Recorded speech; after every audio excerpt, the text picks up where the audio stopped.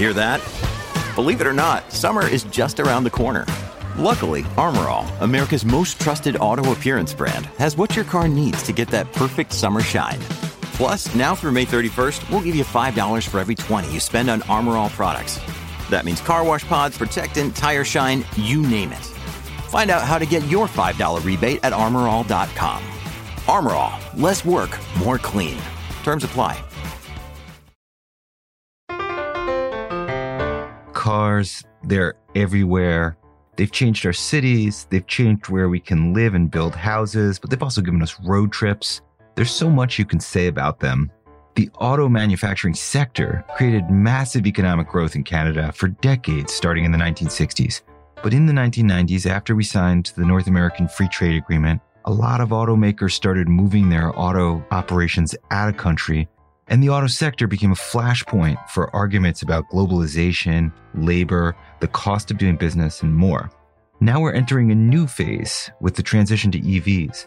In the past 18 months, there's been at least $14 billion of money flowing in to revitalize automaking, mainly in Ontario and Quebec, but the federal and provincial governments have spent billions to ensure this happened. I'm Gabe Friedman, and this week on Down to Business, I lined up several guests and did some reporting to try and learn more about this new phase for the auto sector. There's a lot of government money being spent, and it's geared in large part towards limiting climate change. But there are challenges that lie ahead, and the changes tell us something about the way the world is shifting. As always, the interviews are edited for clarity and brevity. Last week, none other than Prime Minister Justin Trudeau made an appearance in Windsor, Ontario, where the European automaker Stellantis had announced a $3.6 billion investment project to retrofit its plants in Windsor and Brampton, Ontario, so that they could make electric and hybrid vehicles. We've reached a deal with Stellantis to make this Windsor plant and the one in Brampton global leaders on building electric vehicles. Investing in this multi-billion-dollar project is because it'll deliver. It'll deliver for workers, it'll deliver for communities, it'll deliver for our economy, and it'll deliver for the environment. Not only are we growing a world-leading auto industry, creating hundreds of jobs and securing thousands more, we're keeping our air clean by building and driving more EVs here at home. Here's the details on that deal. Both Ontario and the federal government are each going to kick in over $500 million so that Stellantis can make EVs in Canada as opposed to somewhere else. That's a lot of money, and I'm dwelling on it because it has bipartisan support. Here's Ontario Premier Doug Ford speaking at the same press conference just after Trudeau spoke. When we took office 4 short years ago, Ontario, once a vibrant auto industry, was on the ropes. Auto companies were shutting down and leaving our province and taking thousands of jobs with them. Today, that has all changed. We now have secured major investments from all auto companies, again with the support of municipal, federal, and provincial governments. Over the 18 months, Ontario has seen nearly $14 billion invested in new vehicle and battery production, creating tens of thousands of jobs all across Ontario. Here's the state of things. There's 5 major automakers in Canada: General Motors, Honda, Ford, Stellantis, Toyota, and all 5 are going to make electric or hybrid electric vehicles in Canada. Now, the federal and provincial government each gave at least $1.3 billion to automakers to make that happen. That's $2.6 billion total. And the real number is actually even higher because there's hundreds of millions of dollars that they haven't disclosed to us yet. I spoke to François-Philippe Champagne, Minister of Innovation, Science, and Industry about this, and he calls it renewing the mandate. A lot of people thought the EV transition could end up killing our auto industry. But now, as of the Stellantis announcement, all the automakers have committed to staying. Definitely. I think we have secured our place in the car of the futures. It's pretty extraordinary. If you look at Stellantis, I think just over the last few months, we've secured something close to $9 billion of investments in Canada. And if I look more broadly, over the last few short years, we've been able to extend and expand the mandates of pretty much all the car manufacturers in Canada. And that's why I'm on my way to Germany, because there's no way I'm going to stop there. I think that when I talk to CEOs around the world, the two things that they're looking at broadly in industry, not just in the auto sector, The two things which is on top of mind in view of CEOs is clean energy and critical minerals. And in Canada, I've been blessed with both.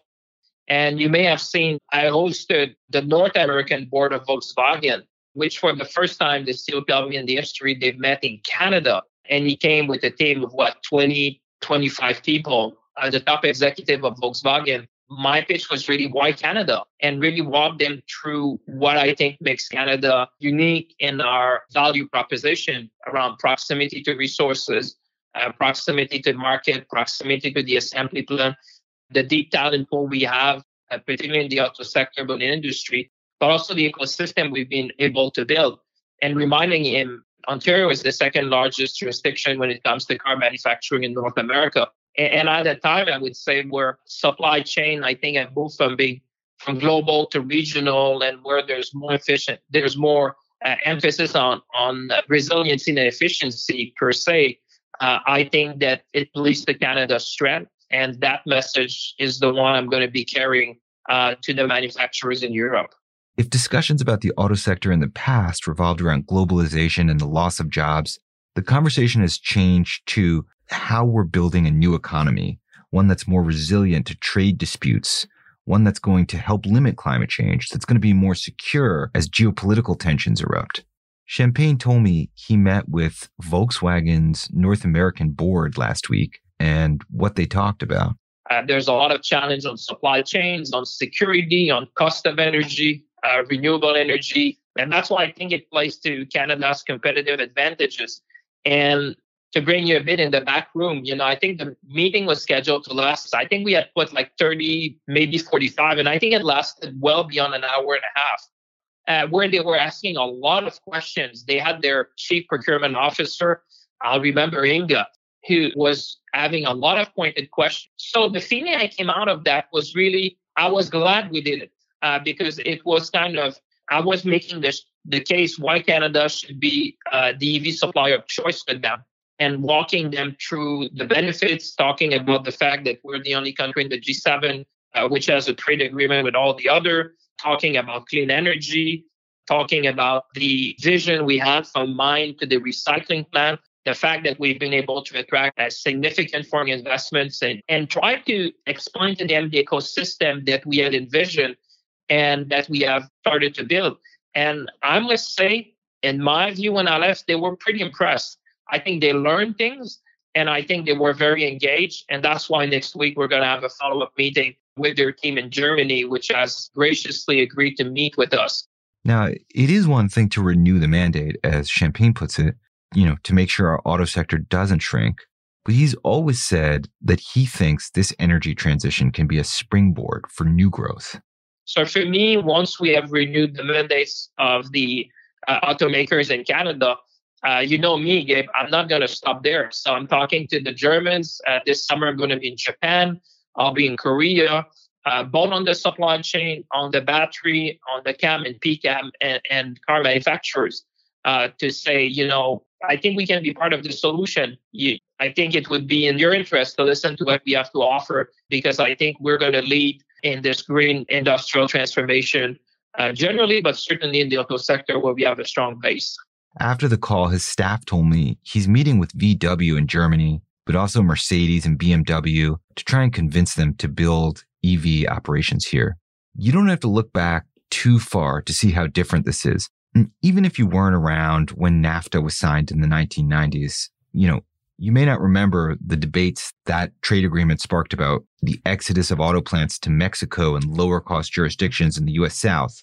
But you don't have to go back that far. You can go back to 2018 when General Motors announced it would close its Oshawa plant, which had been there for 100 years and employed thousands of people. That General Motors would prefer to build cars in Mexico and ship them to the United States and Canada than maintain a strong footprint in the United States and Canada. So we are at a crossroads. We are not embellishing the facts.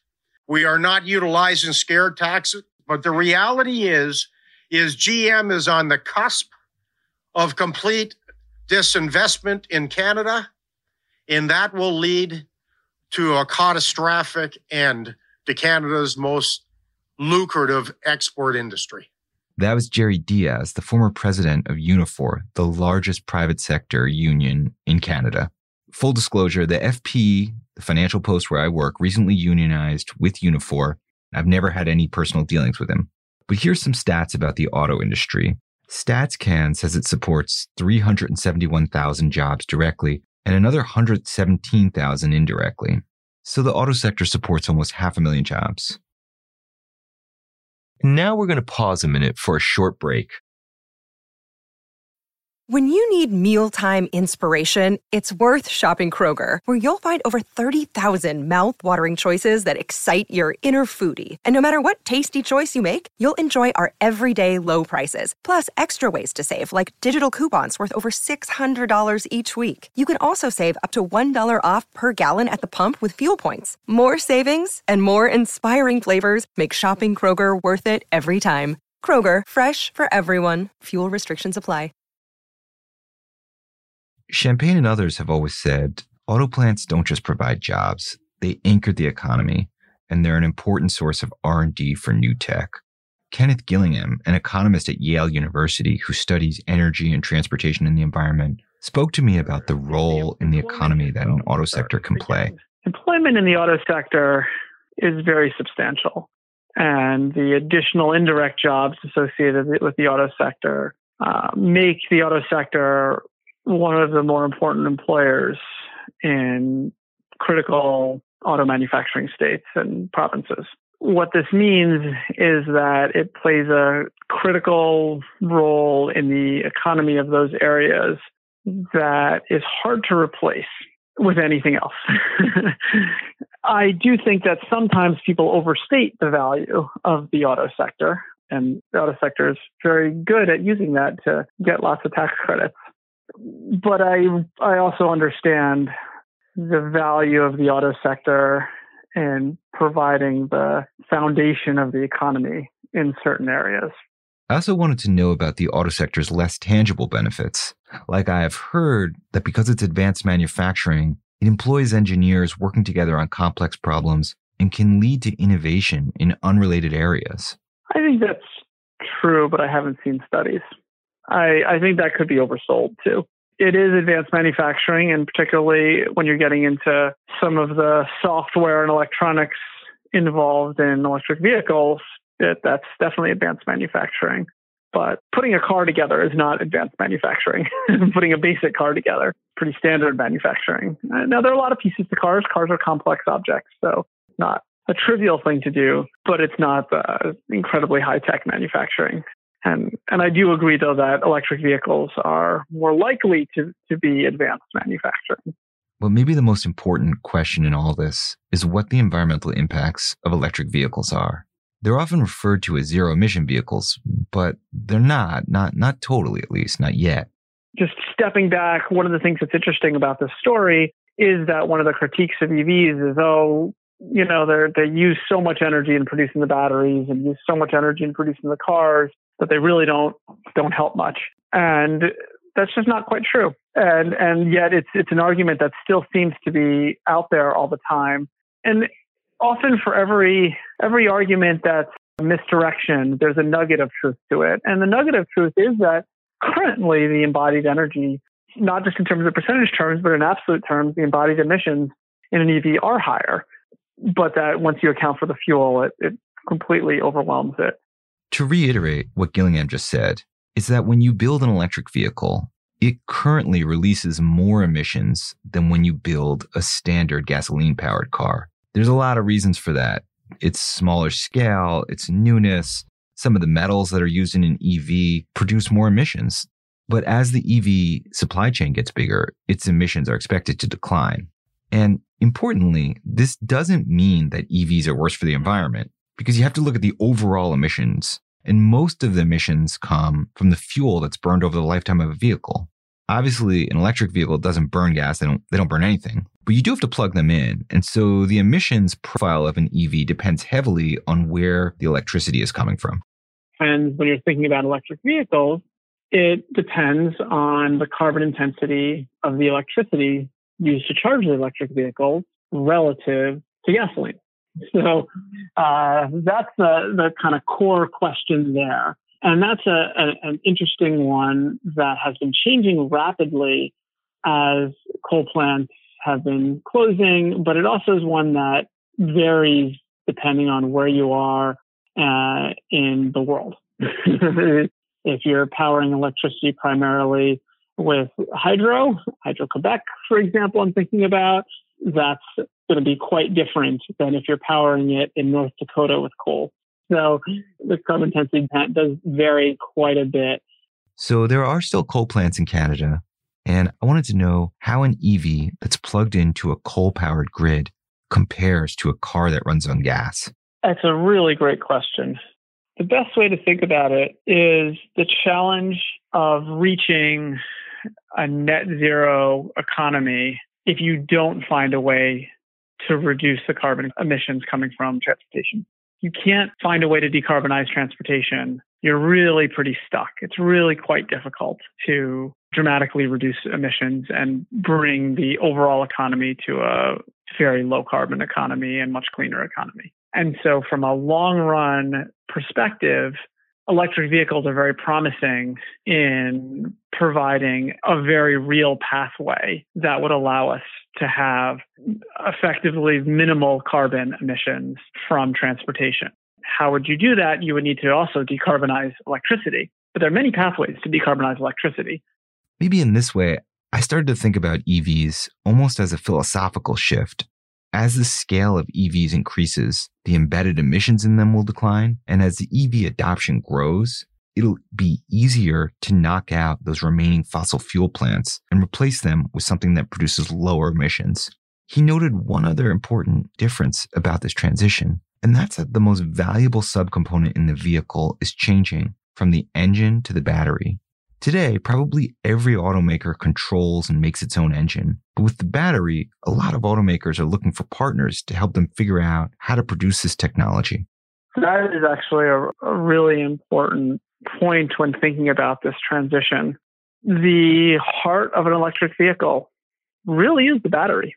And if an electric vehicle company can dramatically improve the battery, they can gain a very important competitive advantage, whether it's allowing the battery to handle faster charging, whether it's decreasing the size of the battery for the same amount of charge, whether it's allowing for longer range of the vehicle. Battery is a crucial component in electric vehicles.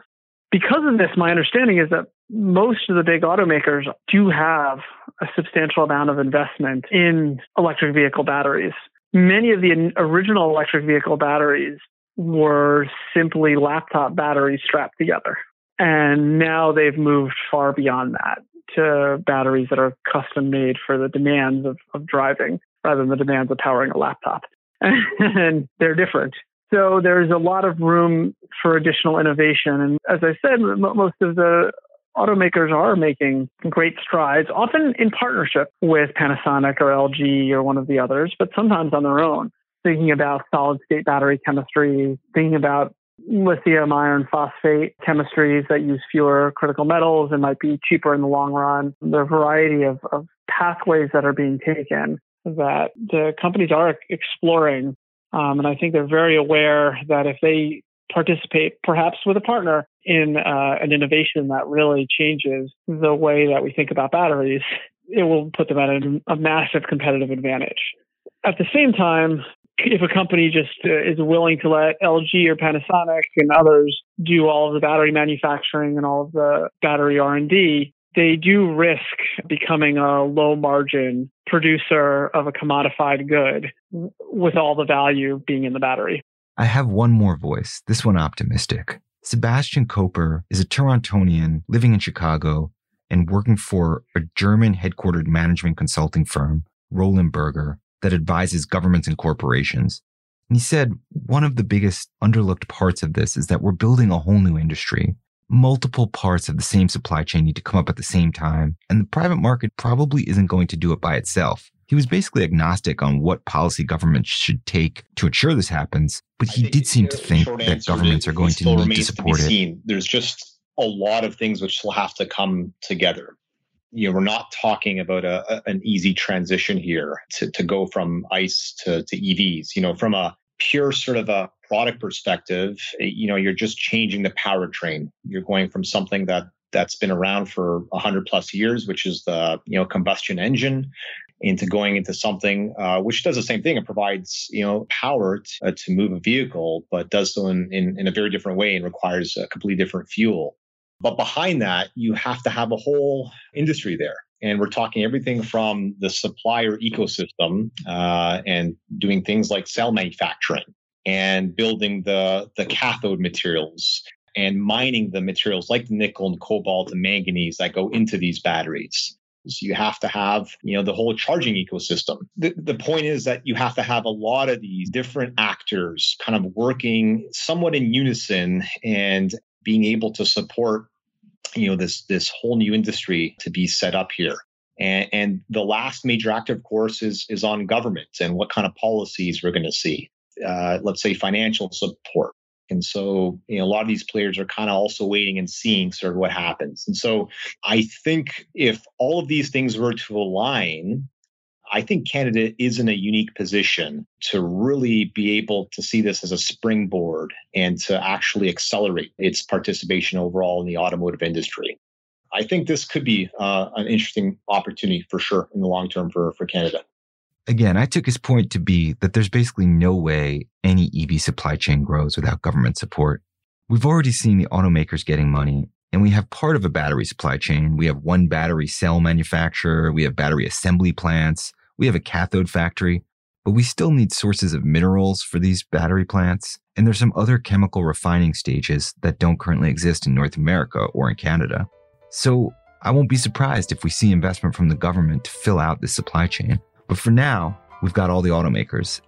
And that's our episode this week about cars and what's changing in the auto sector. A huge thank you to my guests, Francois-Philippe Champagne, the Federal Minister of Innovation, Science and Industry, to Kenneth Gillingham, a professor of economics at Yale University, and Sebastian Koper, a principal at the management consulting firm Roland Berger. Thank you so much for listening to Down to Business and supporting this show.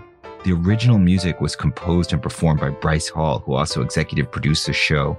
To Pamela Heaven, Victoria Wells, and Noella Ovid, who provided web support and editing, and all the editors at the Financial Post.